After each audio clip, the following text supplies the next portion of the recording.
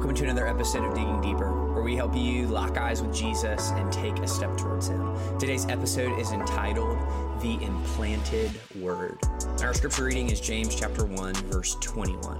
God's word says this: "Therefore, ridding yourselves of all moral filth and the evil that is so prevalent, humbly receive the implanted word, which is able to save your souls."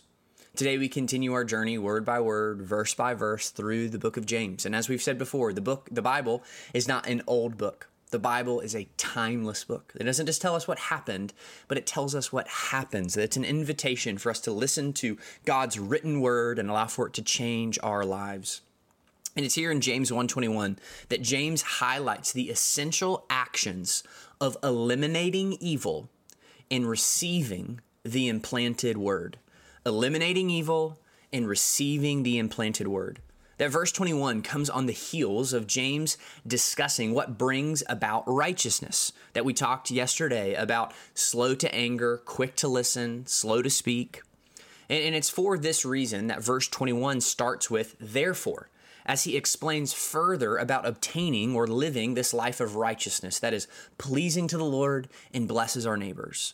So the first thing that we are commanded to do, therefore, to live a life of righteousness is to rid yourselves of all moral filth and evil that is so prevalent. That James states that it is essential for you to put away, to remove, to rid yourself of all moral filth. The picture here is that of a dirty garment. Can you visualize that for a second? Or maybe even for the parents out there, this is a soiled diaper. It's a sweat-soaked shirt after a workout on a sweaty day, that it is a filthy garment. And similarly, this moral and spiritual filth that we experience is meant to be removed from our lives.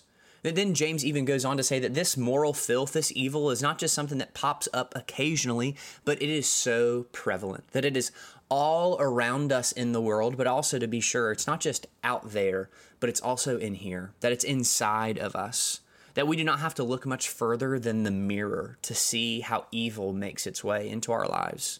So following this removal or ridding ourselves of the moral filth and the evil that is so prevalent, James commands that, secondly, we don't just remove, but we receive.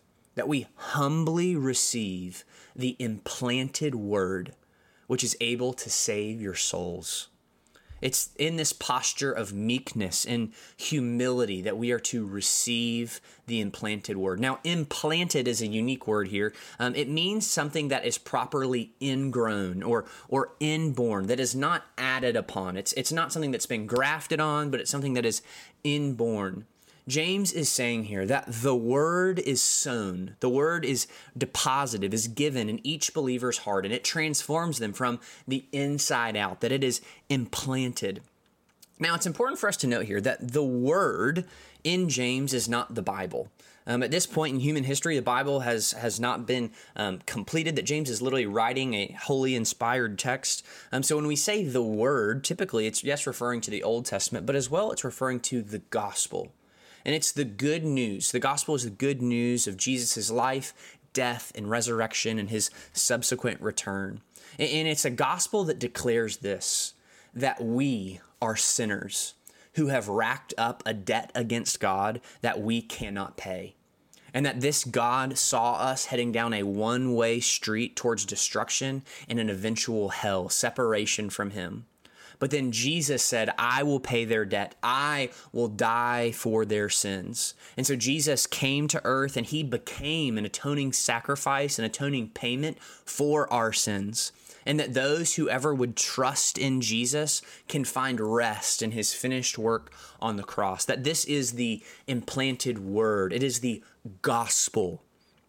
And so today, brothers and sisters, may we be those who throw off evil that is so prevalent, who disregard that dirty garment, and who trust in the implanted word, that we trust in the gospel, which is the power of God to save our souls. Let's pray together. Our Father, we thank you for your word. Pray that by the power of your Spirit, this passage in James would help us to look more like Jesus.